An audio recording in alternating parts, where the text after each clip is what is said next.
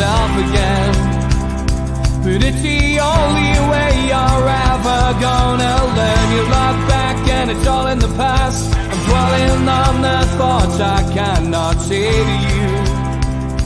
If I don't say the words, then maybe it's not true. And it feels alright. Good morning. Welcome to NUFC Matters with me, Steve Wraith. Tuesday means I'm usually joined by Ross Gregory or Ben Jacobs. Well, today I've got both. Delighted to say I'm joined by the two top journalists on NUFC Matters. Great to have you both on, lads. And 1 hour to discuss Newcastle United. I have stuck a little link in the chat, guys, for a Chronicle article which Ross was involved with about Bruno. That's going to be the next talking point. Have a look at it, people, in the chat. Let us know what you think when we come round to discussing it. But first, Ross, 5-1 against Brentford. I think we've all been saying it on this channel that Newcastle were going to demolish somebody at home at some point. Well, it happened at the weekend. It did. Morning, everyone. Yeah, fantastic result. Very, very good performance as well. Interesting game because, you know, the goals that they scored, it was a combination of some good football, but also some errors from Brentford. But what I would say on that latter point, though, is that the errors were forced by Newcastle, by the way Newcastle set up, by the high press, by the work rate, by the way they just didn't give Brentford any space or time at times on the ball. So it kind of emphasised it. For me, it was almost not a line in the sand, but it just showed what Eddie Howe's been working on over the last certainly since pre-season in terms of getting the team that little bit higher up the pitch, or a lot higher up the pitch, having that high press, that work rate.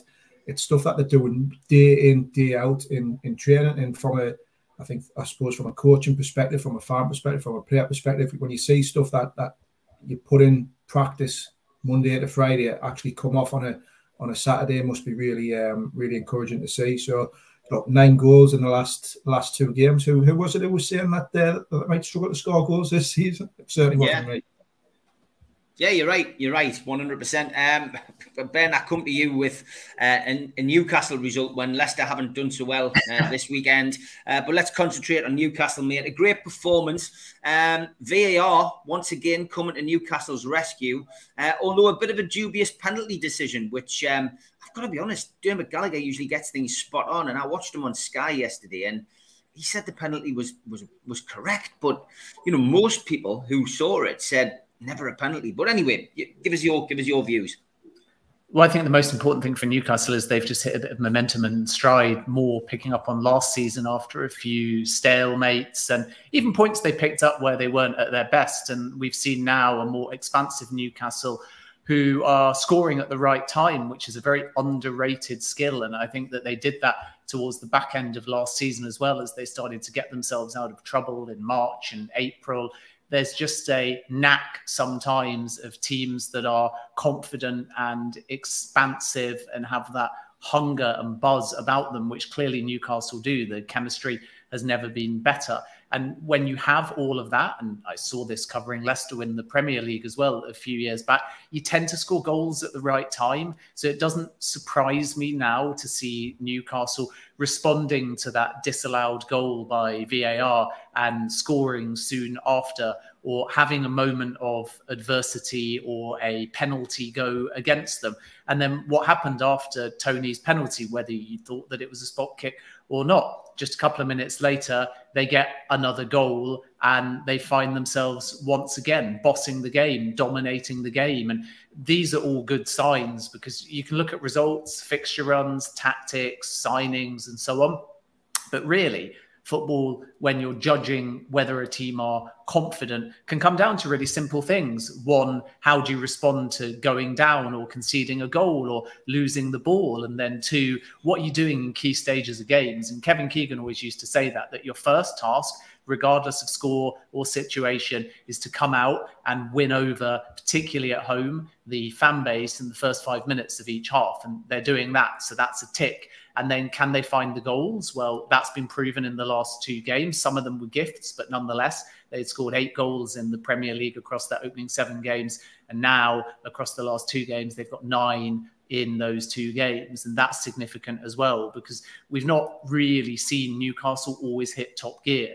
But what we have seen in the loss to Liverpool and the draw with Manchester City, ironically, over 2 games where they only picked up 1 point, but we've seen in those 2 games, and particularly against Manchester City, that they can rise to the big occasion, that they can find goals against elite level teams. And now we're seeing them beat the, with respect to the last 2 games, expected teams, but do so comfortably. So when you add all of that up, I think that we're starting to see now a Newcastle United side that are heading comfortably towards a top half finish. And who knows, if this momentum continues, they will be contenders for some kind of European football. Did it shock you, Ross, that you went with an unchanged team? It certainly shocked me, because with the SM available and Target, back in contention as well, Joe Linton, of course, I thought there would have been 1 or 2 changes, but you went with an unchanged team. Yeah, I mean, I'll be honest, it didn't surprise me. I thought that looking at the way that the team performed against Fulham, I thought I wasn't surprised at all. The one that I suppose I did think would probably come back in was Matt Target. I thought Target would come back in at left back, and he would, Burn would maybe miss out, or even Botman, but.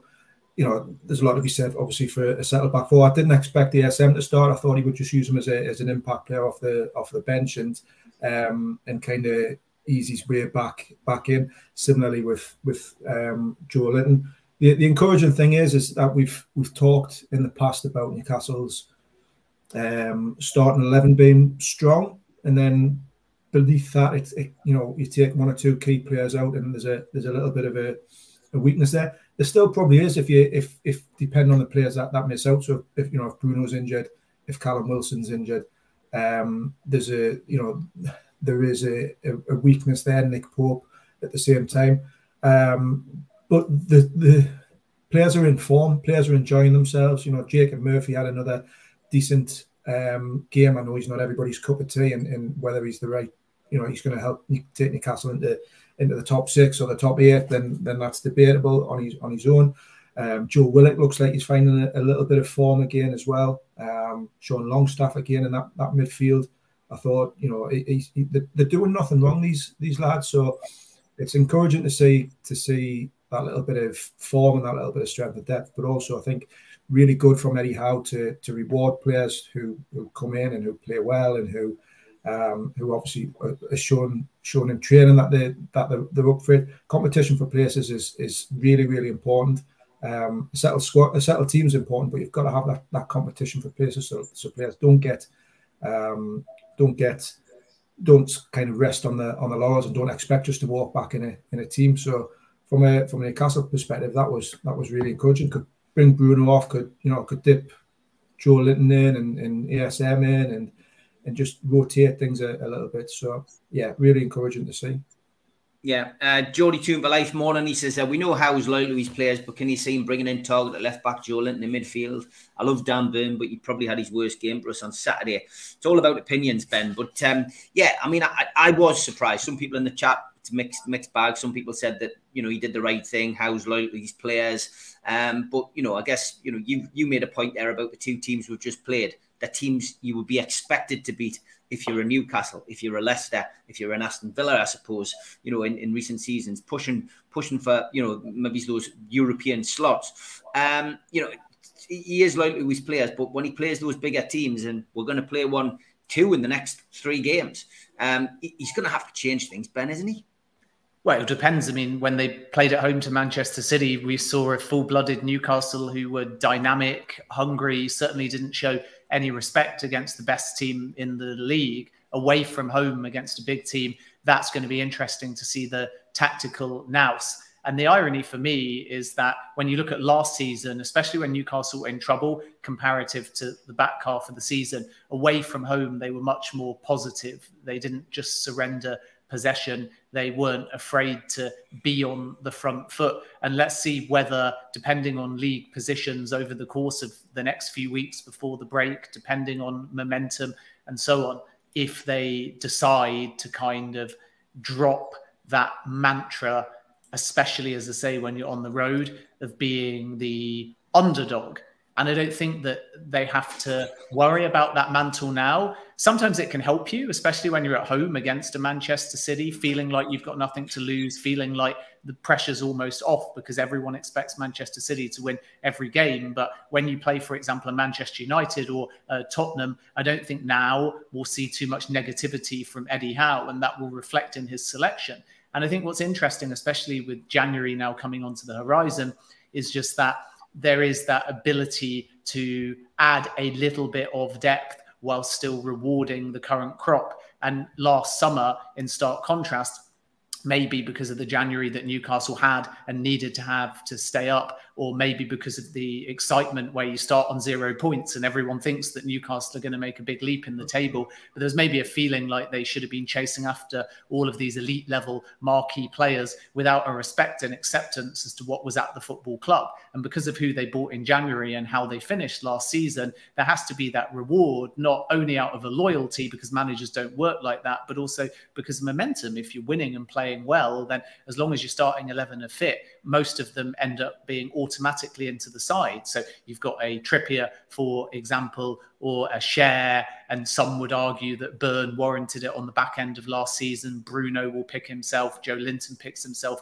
when he's fit. And then it's good, to be honest, to see a player like Miguel Almiron, who had an excellent pre-season, get into that starting 11 without any January feeling that he needs replacing or any summer necessity to move him down the pecking order. So that's a smart bit of management from Howe to say, I've got enough. And then you judge that and then you tweak it in January. So then when you play these bigger teams, I think the selection will still reflect that.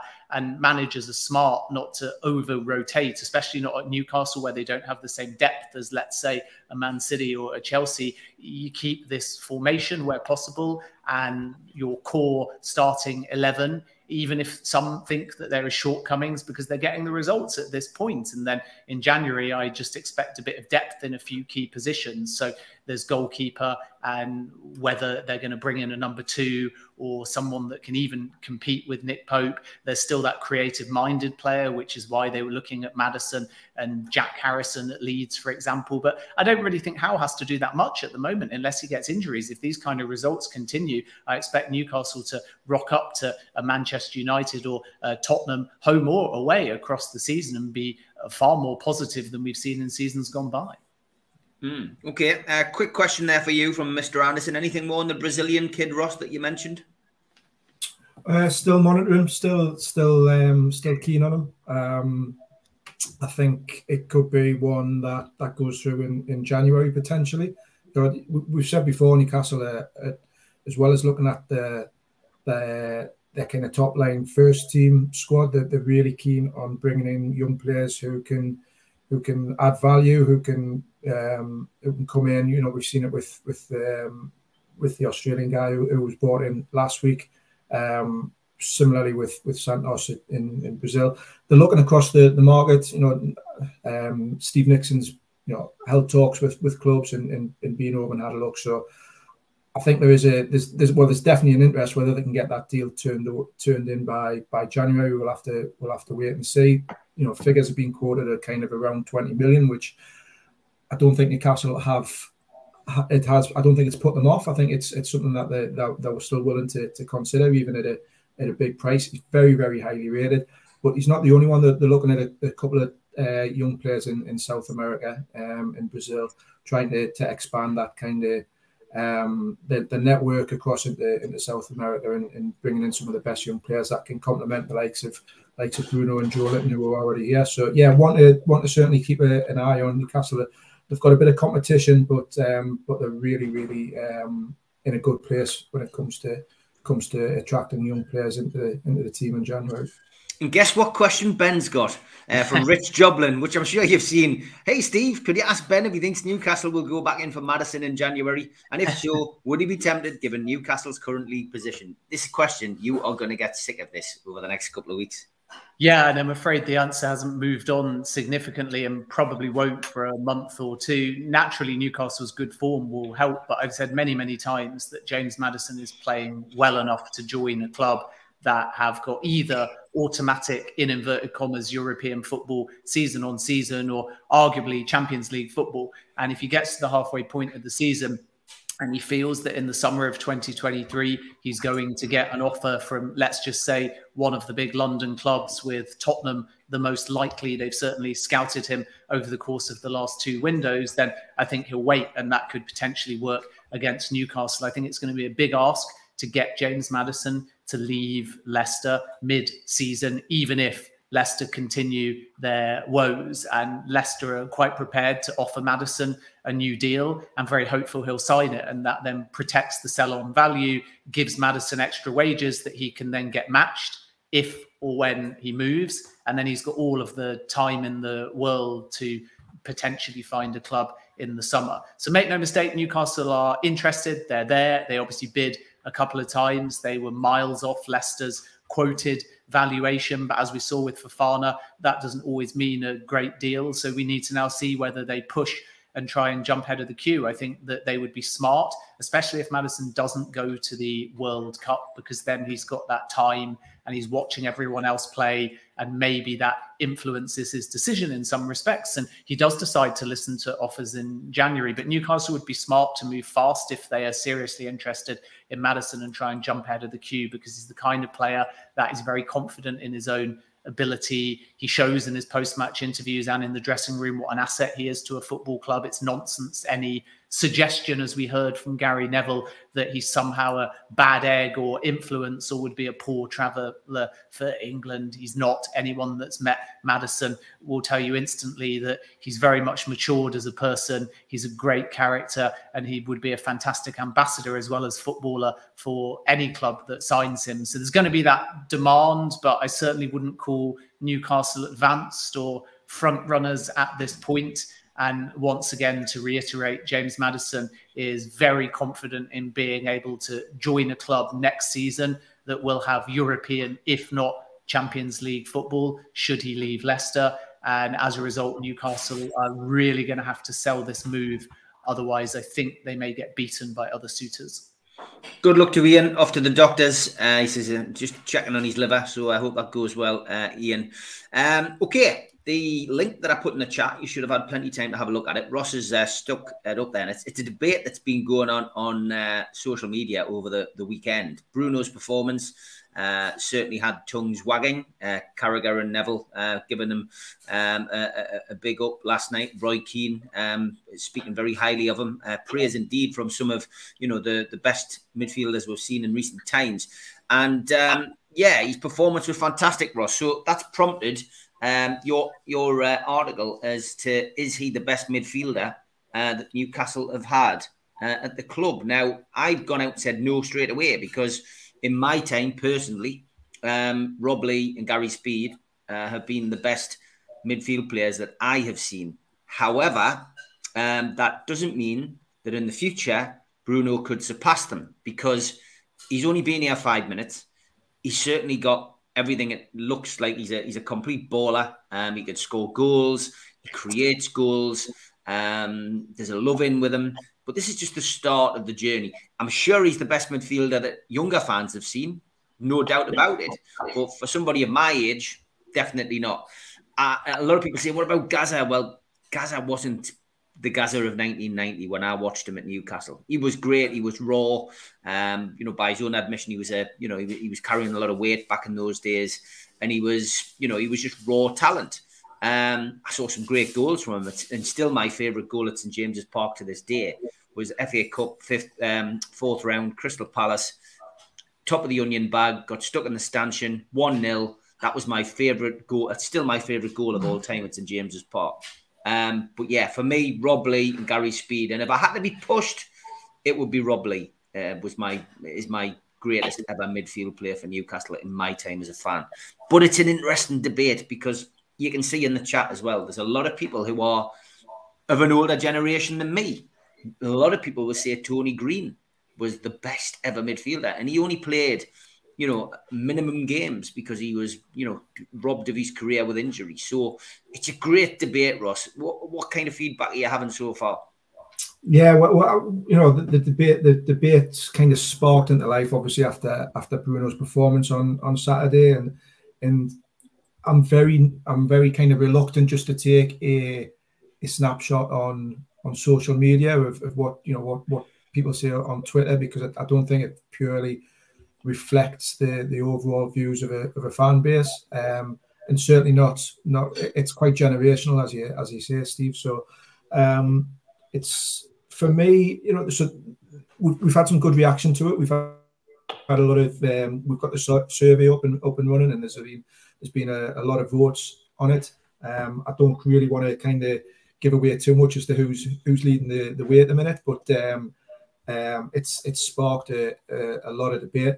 For me, I'm very similar to you, Steve. I watched. I was fortunate to watch a little bit of Gaza, kind of mid to late 80s, I suppose. He, you know, real kind of talent, real, but like you say, raw, very, very raw, and certainly not the complete midfield player that he developed into.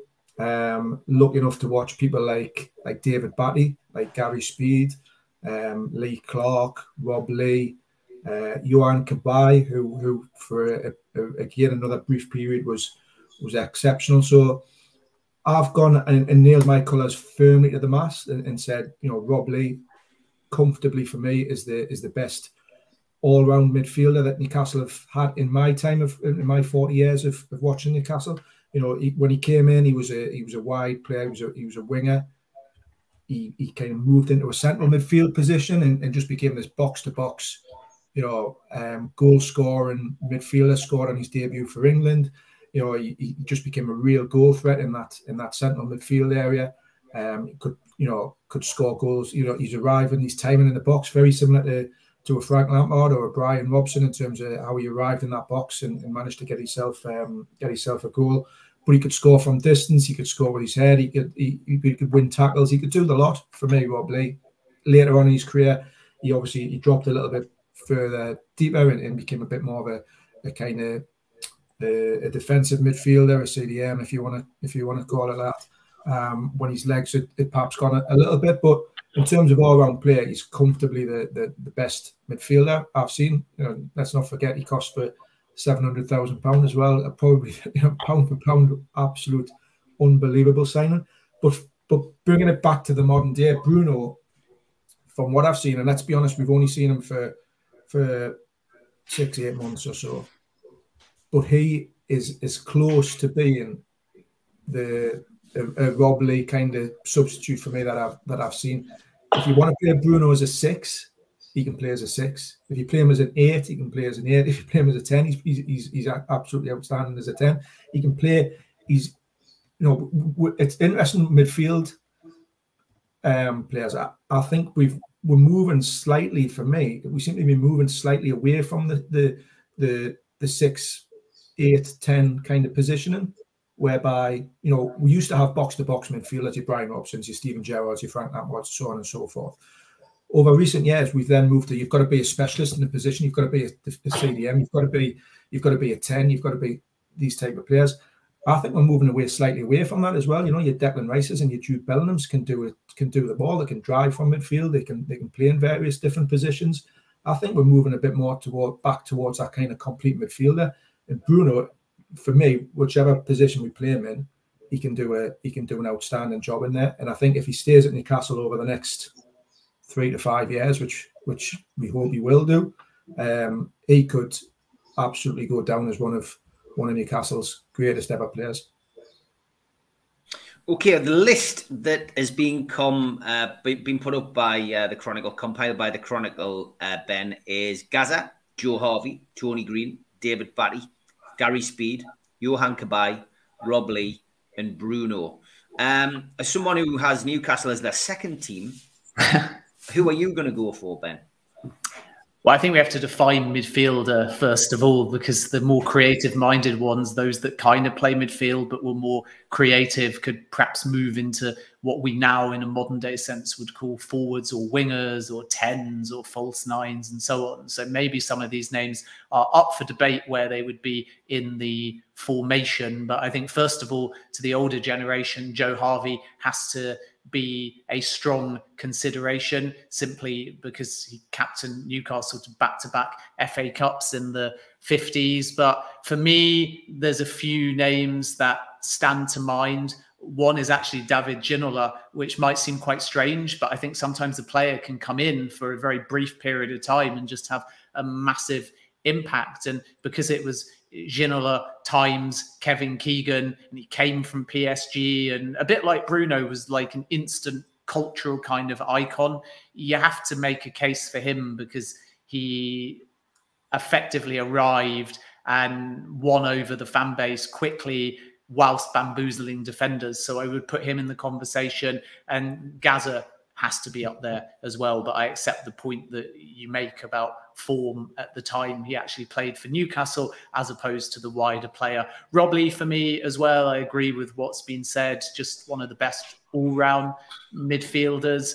And when you look at how composed he was in possession and the energy that he brought to matches, plus the fact that he was an accomplished goal scorer, you would make a case, I think, if you just scored it statistically rather than on gut reaction, that he would be the choice. So if we're going to take away the passion and the subjectivity out of it, then were you to work out a criteria to score it statistically, then I think there would be a very strong case for Rob Lee. And again, depending on how you play him in a formation, could you perhaps put Peter Beardsley in the conversation, who was more of a midfielder come forward? So my choice, if I only had one, would be Rob Lee, because I like the stats, so I'm going to geekily score it. And I think that if I looked at pass completion, if I looked at tackle rate, if I looked at minutes played, if I looked at appearances, if I looked at goals scored, then of course in each of those individual categories, there may be others that supplant Rob Lee. But when you add up the scores from each of those slightly more dispassionate categories and you look at his impact overall during his time at Newcastle United, if I only got one pick, then that would go to Rob Lee. And value for money. That's the big thing, I think. I guess before we move on from this, and please check out the Chronicles link. It's at the top of the chat. Well worth checking out. Please vote on it and subscribe to the Chronicle. You get some great stuff from Ross and the lads down there. But yeah, how long, Ross, do you have to play? That's an interesting one, because obviously Rob Lee's got that. He's got longevity behind him, hasn't he? You know, he's 380 games.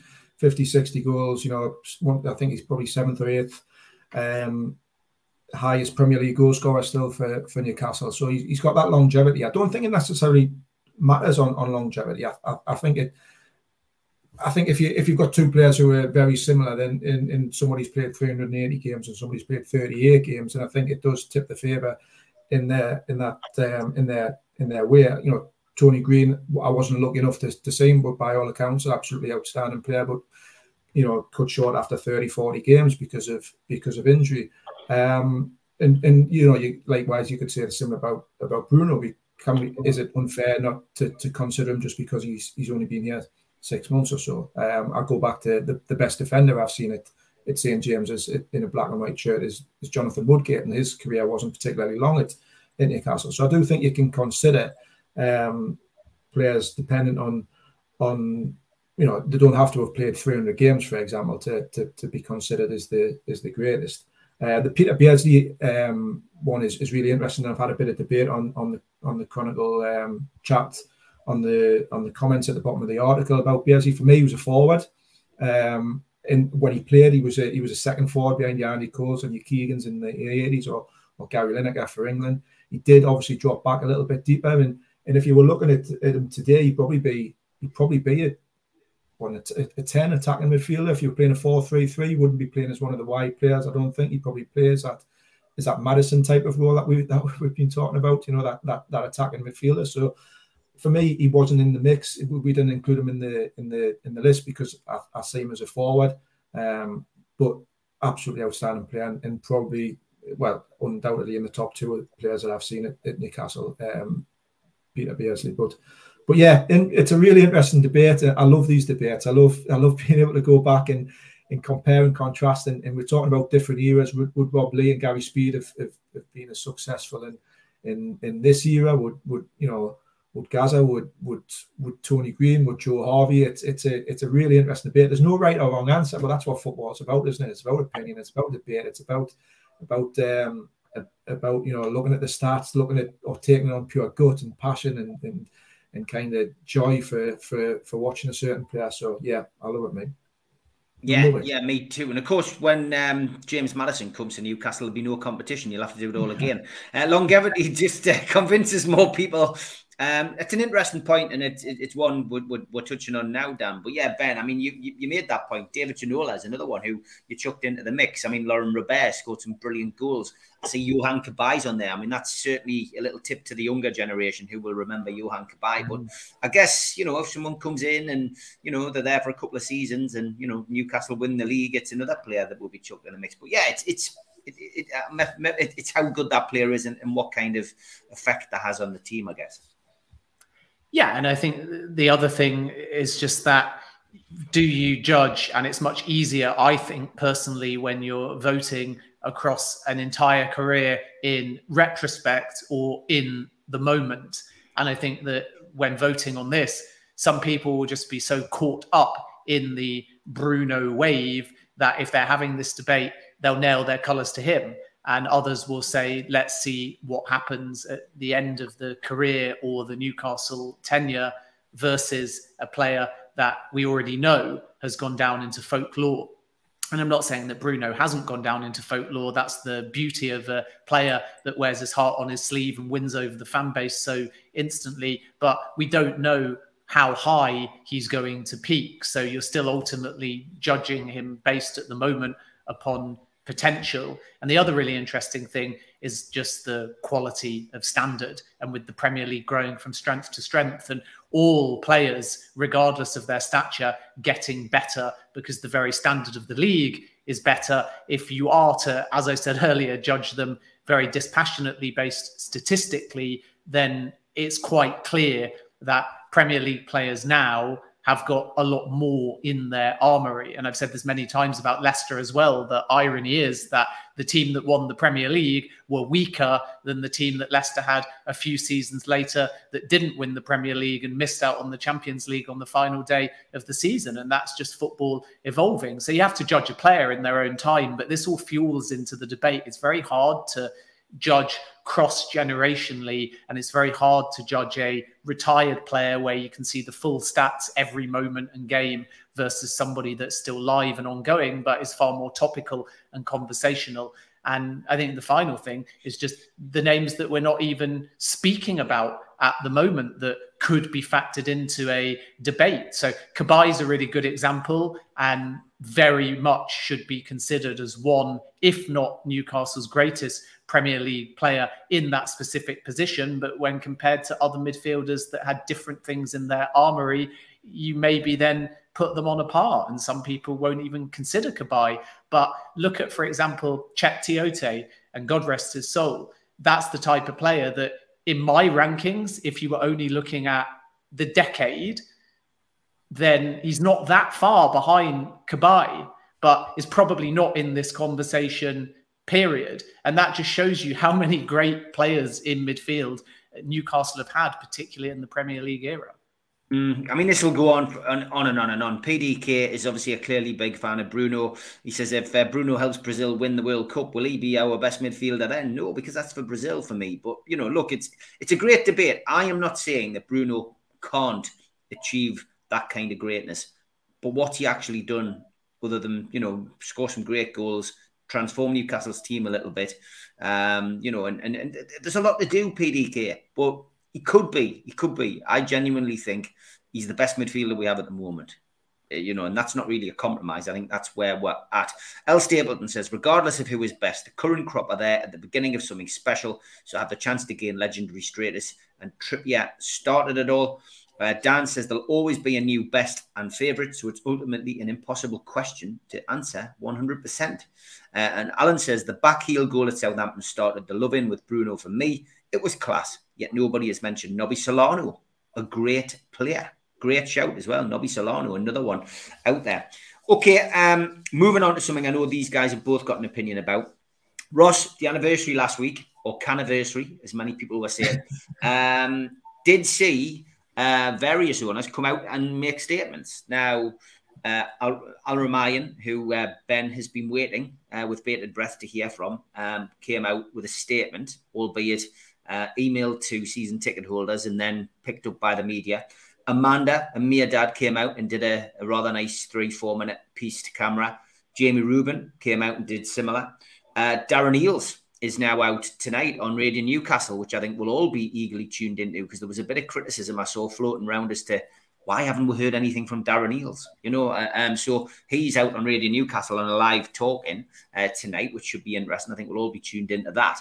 But look, communication has been a problem for years, Ross. We haven't heard anything from our owners under the Ashley era. Very little. You know, Derek Lambay has tried it, got bitten once and didn't like it. Lee Charnley decided to go in with a vow of silence. So, I mean, look, for 14 years, we've heard nothing. We've become used to that.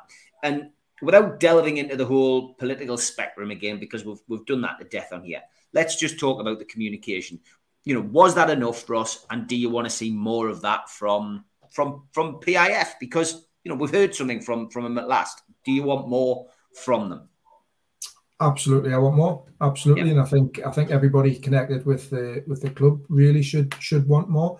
I don't think anybody expects that there is constant sound bites, or that, you know, Amanda or the PIF guys are going on weekly podcasts or holding their own, you know, coming on here every week or whatever they're doing. We don't expect kind of, you know, daily updates. We've seen ownership in the past who are very vocal on social media, or very vocal in doing podcasts and promoting themselves. Not Newcastle owners, I must say, but, you know, elsewhere. And it just, you know, down the road was a good example with Stuart Donald and Charlie Metfin, and look at how that one kind of panned out.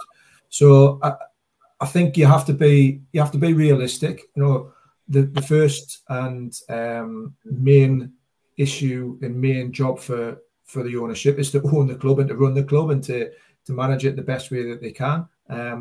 But to keep them lines of communication going with the fan bases, whether that's via talking directly to the fans through podcasts and social and so on and so forth, or going via the media, like you know, BBC Newcastle tonight, or the Chronicle, or whoever it is, the Times, or whatever platform it might be, the Athletic. I think it's really important that these lines of communication are open. What I'd like to see a little bit more of is the Q&A kind of stuff. So not just here's a statement that we're putting out, and it's done in house, and it's quite bland, or it's quite PR like. I would like to see every now and again the ownership to take questions from fans, to take questions in a live arena, if you like, rather than just submitted, or journalists, and be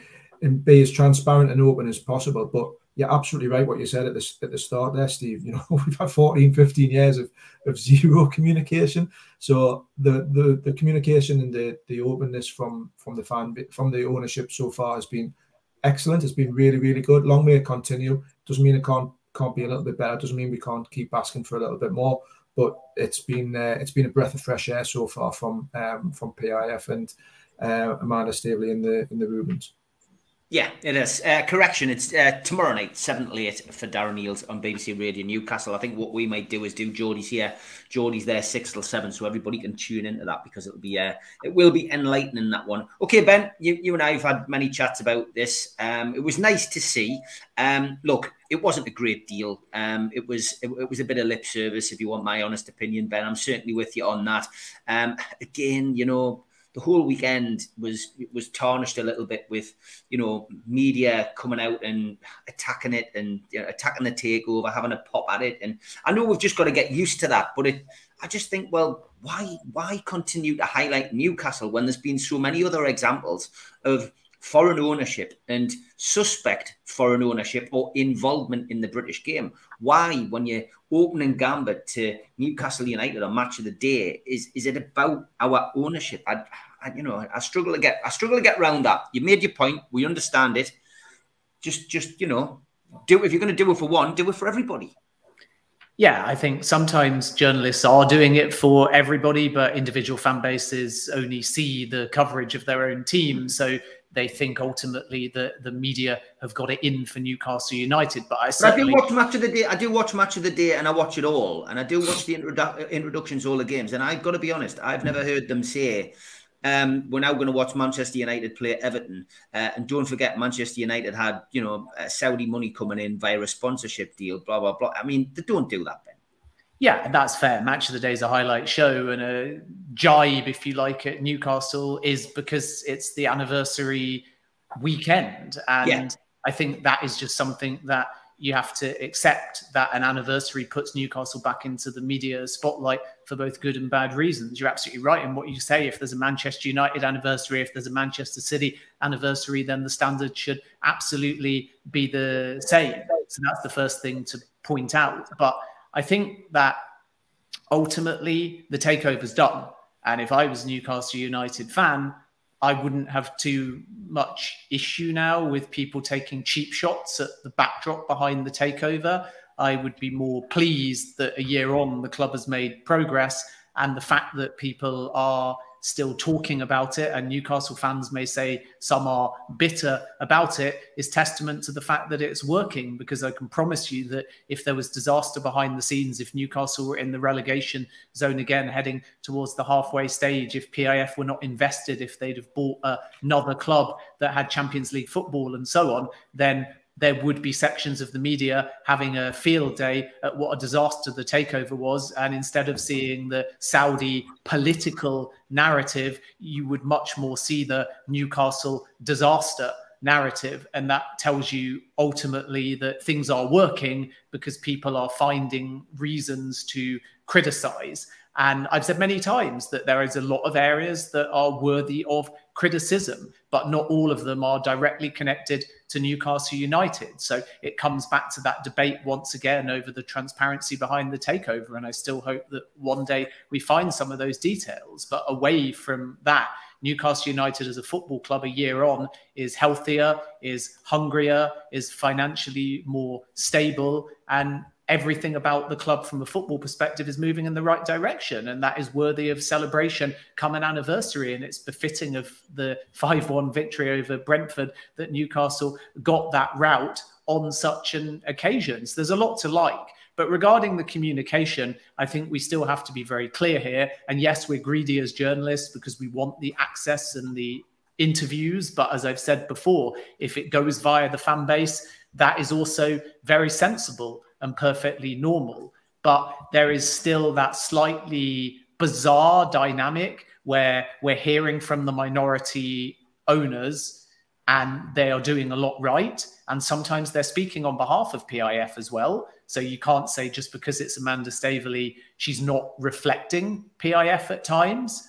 But there are certain elements of the direction that the football club are heading in that are PIF or Saudi specific, whether they relate to sponsorship, whether they relate to strategy, whether they relate to multi-club model. And I think those are the aspects that the fan base would really like to hear more from, and we as journalists would like to ask on. So if you look at the Premier League, you can absolutely make the argument that there's a whole load of owners that never speak. Look at Abramovich at Chelsea, won 21 trophies, never did an interview as far as I'm aware. Nobody really criticised that. He was just a distant owner, but there were plenty of people at Chelsea during that era that did go on record. So that's absolutely fine. And if PIF want to take that model, I think to some extent they can.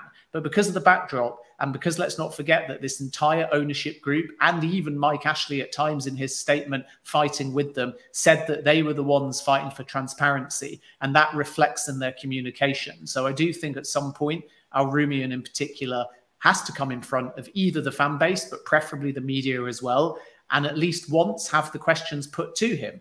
And providing he answers them transparently and openly and honestly, if certain media then push too hard or unfairly, he's given his answer, and then the media are the ones that look stupid. But if he doesn't give his answer, then the media, to some extent, are entitled to keep pushing. And then if you take the politics out the way, I think the fan base is still entitled to know what the end game is. Because Al-Rumian went on record in Saudi Arabia and spoke about the Chelsea model and effectively flipping 350 odd million into what he quoted as about 3.5 billion. And then we know they looked at other clubs whilst the Newcastle takeover had that long period of impasse. So what do they want to do with the club? Are they going to buy other clubs? Are they going to have a multi-club model? Are they going to bring in more Saudi-related sponsorship like with Noor? Are they going to go over there? Are they going to do anything in the community? How does it exactly tie to Vision 2030? As we get closer to Vision 2030, what will be the desire in terms of Newcastle's affiliation? Commercially, is MENA, which is Middle East and North Africa, Saudi's the biggest region, is that their primary target? Or are they looking at North, South and Central America? Because that's where the 2026 World Cup is. So what's the brand growth as well? And then what will go on with the stadium, the training facilities? Is it a youth-led strategy? Is it a data-led strategy? And so on. I'm not saying Al-Rumian's got all the answers, but what I am saying is that once, given we're over a year in, I do think directly, openly and transparently, a PIF representative has to, or should anyway, in my opinion, go directly in front of either the fan base or the media or both. And as Ross correctly said, have a two-way conversation, not a statement. 6 Saudi questions in a 20-minute interview with Howe was ridiculous. It was, yeah, I mean, I watched the press conference and I mean, you know, it's how many times you can say the same question in a different way. It was farcical. But Eddie Howe is very good at batting it off and just cracking on. And he's very good at his media duties. I didn't think I'd see anybody as good as Rafa in such a short space of time, but he is very good. Let's change subject, Ross. And a one that got brought up on the fans forum last night, the Monday Club, was a one brought up by Melly Barnes, who was a Manchester United fan who came on to talk about Newcastle as a football club. And he basically was referring to glory seekers. He was saying that Newcastle will attract glory seekers. He says you had 10,000 fans less. There'll be people in the ground now who are just coming to see Newcastle, you know, be the best team and the richest team in the land. But he also said that he feels that after going to Man City, he didn't want to talk about the game, bizarrely, as a Man U fan. But he says after going to Man City, he believes, because he's a Geordie, but as a season ticket holder at Old Trafford, he believes that Newcastle should build a new stadium and a new infrastructure and should move away from St James's Park to progress. So 2 points there, Ross. Glory seekers. Can anyone who's just bought a season ticket be called a glory seeker? Because what was getting thrown back at him last night was that a glory seeker has to be somebody chasing silverware, surely, and we haven't won anything for years. Secondly, the stadium. Should we uproot and move? Okay, first question, first point.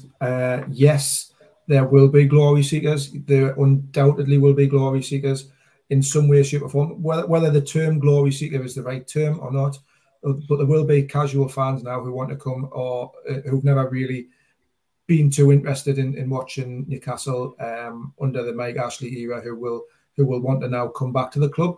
Now that's whether it's glory seeking or whether it's just coming along for the ride. You know, there's a different vibe, there's a different atmosphere, there's different positivity around Newcastle. People didn't really want to be associated with it under Mike Ashley.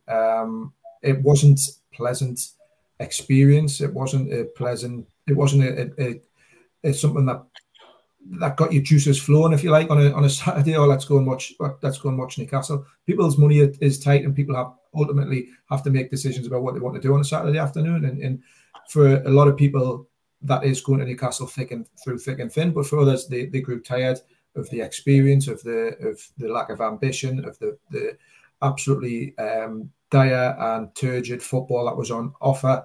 The whole buying into, you've got to buy into a club as well, and there was nothing for Newcastle fans to buy into there. There was no ambition and no positivity around it. So it was a difficult sell for some of them to kind of justify keeping going.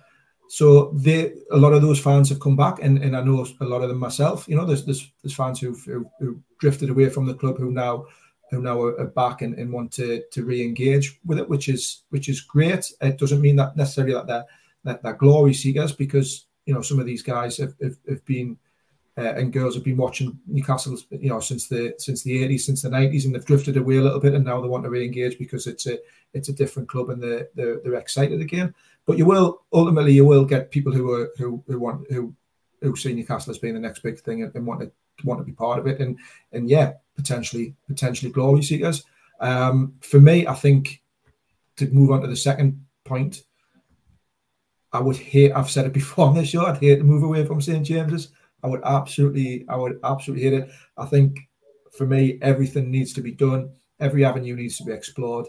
Every architect across the land needs to be spoken to say about how the current stadium can be expanded, can be extended, can be remodeled, so that we can squeeze another 5 or 10 or 15,000 seats into it somehow. If that's not possible, then maybe we will have to look at a new stadium. I would hate to go too big. I'd hate to go and start thinking, right, we need 80, 90,000, because it's very determined by success on the pitch, and that can be fleeting. That we hope it isn't, and we hope that Newcastle are here to stay as a kind of Premier League force. But there does need to be some sort of expansion of either of the current ground or moving into the new stadium. I'll be honest. I'm somebody who drifted away from Newcastle under Mike Ashley. I did have a season ticket, gave it up, didn't stop going because it wasn't enjoyable. I didn't want to be part of that experience. I didn't agree with the ownership. I didn't agree with this, that, or the other. Various different reasons. I've got my reasons, and other people will have theirs. I don't have a season ticket now. I can, if I want to go on a press pass, there's potential for doing that. Of course there is, but I'd rather be in with the fan base. So I'm now looking around for tickets. If I want to go to a game and I want to, I'm having to borrow ones off mates or pick up any spares or anything else. That's going. That's fine. I'm not complaining about that. All I'm saying is there'll be a lot of people who are in a similar position as what I am. I do think that there needs to be an expansion of the stadium in some way, shape, or form. I think an extra 10,000 would probably do it for me, but whether that's achievable at St. James's or not is another question which I'm not qualified to answer. If you haven't watched it, watch the fans forum last night, the Monday Club with me and Joe, because Melly also said that the reason that Newcastle could easily up sticks and move from St. James's Park is because they haven't got a history of winning anything there. And it would be a good time to leave. So, Ben, he certainly provoked a few conversations last night. But what's your take on what our resident Manchester United fan had to say? Well, I think the first thing is Manchester United probably ought to focus on modernising their own stadium, because it's amazing how far Old Trafford has fallen behind after the Euros in the 90s to now compared to some of their rivals. It looks a great stadium, but anyone that's worked at Old Trafford will tell you the same thing, that needs urgent improvement and renovation as well. But with St. James's Park, it's interesting because if you presume, which Newcastle fans will want me to, that there's going to be regular success in European football, then the demand now is nothing. And if Newcastle ever get into and regularly into Champions League, then suddenly they urgently need a new stadium, one to cope with the demand, whether those are local diehard fans or, for want of that better phrase, glory hunters, but also commercially. Think how much money the club are missing out on by not being able to sell 80-odd thousand or more week in, week out. And at the moment, I think that stadium would sell out. And of course, when you expand, it's important to note as well that it gives you that capability to give more to away fans as well. So people might say, well, make it 80, but not 85, or make it 85 by not 90. But you've always got that ability, especially if it's a new stadium and it's a big game and Newcastle are flying, to give more to away fans in order to keep selling it out on a regular basis. So the exact capacity, I don't think, is relevant to this. I think they need to determine whether, as Ross says, they're going to renovate or they're going to explore a new plot. And they tried this, of course, in the 90s as well, next to St. James's Park. So it's not the first time that they've looked at these kind of options. But I think what makes Newcastle unique and very hard to get consensus, which is why the fan base need to be consulted first and foremost, is that the stadium itself is not just a football stadium. It's emblematic of the entire city. It's at the top of a hill. It looks down on everything. It's a symbol of Newcastle as a city. And that in itself makes a big difference, because you're not talking about a nice modern stadium in the middle of nowhere that could be moved. You're not talking about a big flat plot of land that can be easily developed. It's problematic because what you're doing is you're removing a symbol as well as a football stadium if you move.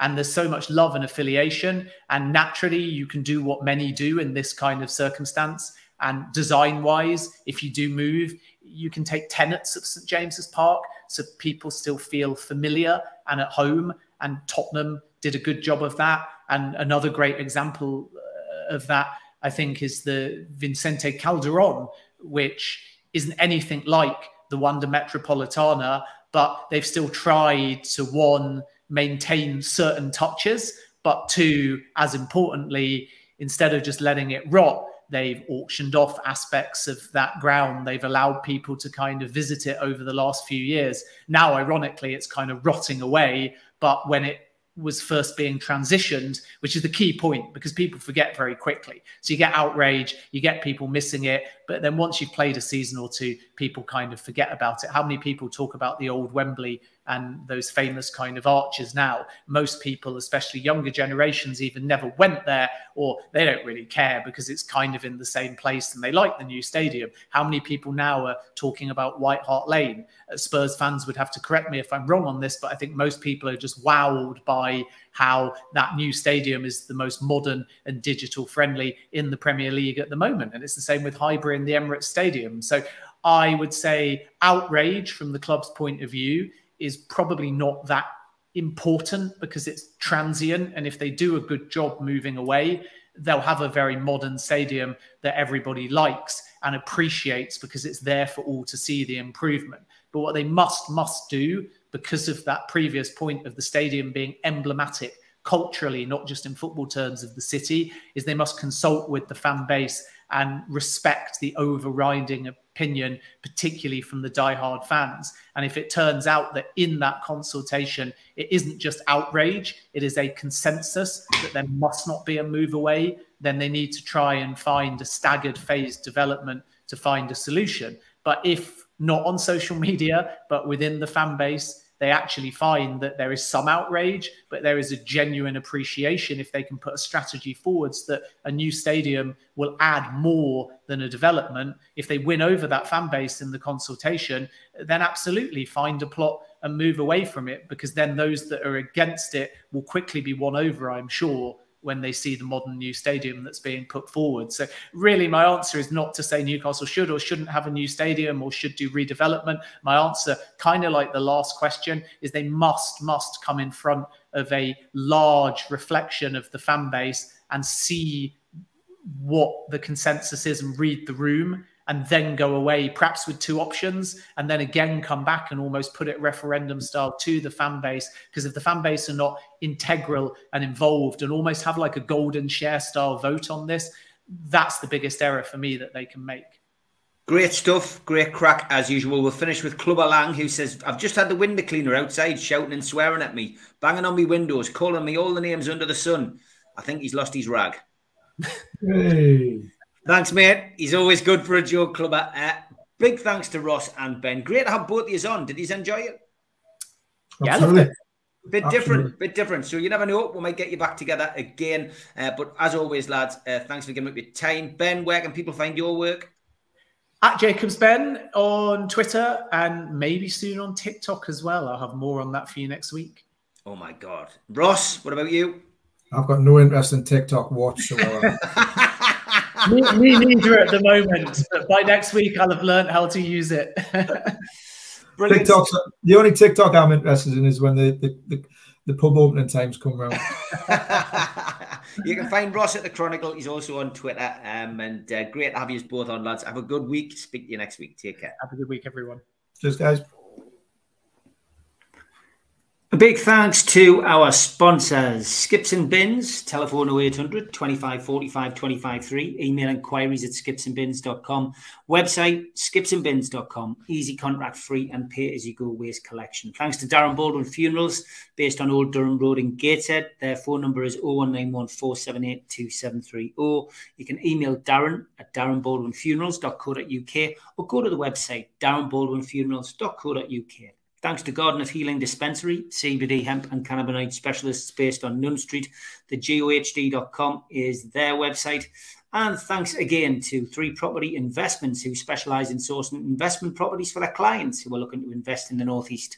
They offer a full in-house service from sourcing the deals to managing the properties for you. They've done over 100 plus deals in the past 12 months for clients all over the UK. Give them a follow on Instagram, matty.patter_northeast property and phil.reed_northeast property, or email phil@3property.co.uk if you're interested in getting a good property deal. Thanks to the lads at Mr. Vicky's Handmade in Cumbria. These are hot sauces and you can find them at mrvickies.co.uk or place an order by ringing 01768 210 102. Thanks also to the lads at Blowhole Brewery, a fine amount of ales available from their website, www.blowholebrewery.co.uk. Thanks to Media Arts for all the help with the video technology. Thanks to qtechshop.co.uk, the makers of pool tables and snooker tables in Wallsend, Newcastle, and the guys who run our website, nufcmatters.com. If you want to subscribe, hit the badge in the corner and you can subscribe for free. Still do 7 shows a week. Hit the thumb up to like the video and click share to share to your social media. We're also available as a podcast on iTunes, Spotify and the rest. And if you want to become a member, click join underneath this video, or you can put your smartphone over the QR code. It will take you to the membership section of the website. If you choose to go that way, then you will get a pen, a cup, a scarf and a membership card and entry into the monthly draw for a one-off payment of £25. We also give you something for free. If you want a car window sticker, email john@nufcmatters.com and he will send you one if you are a subscriber. We also help the food bank on here. NUFC fans, foodbank.co.uk is the matchday bucket. If you go there, you can make a virtual donation at any time of the year.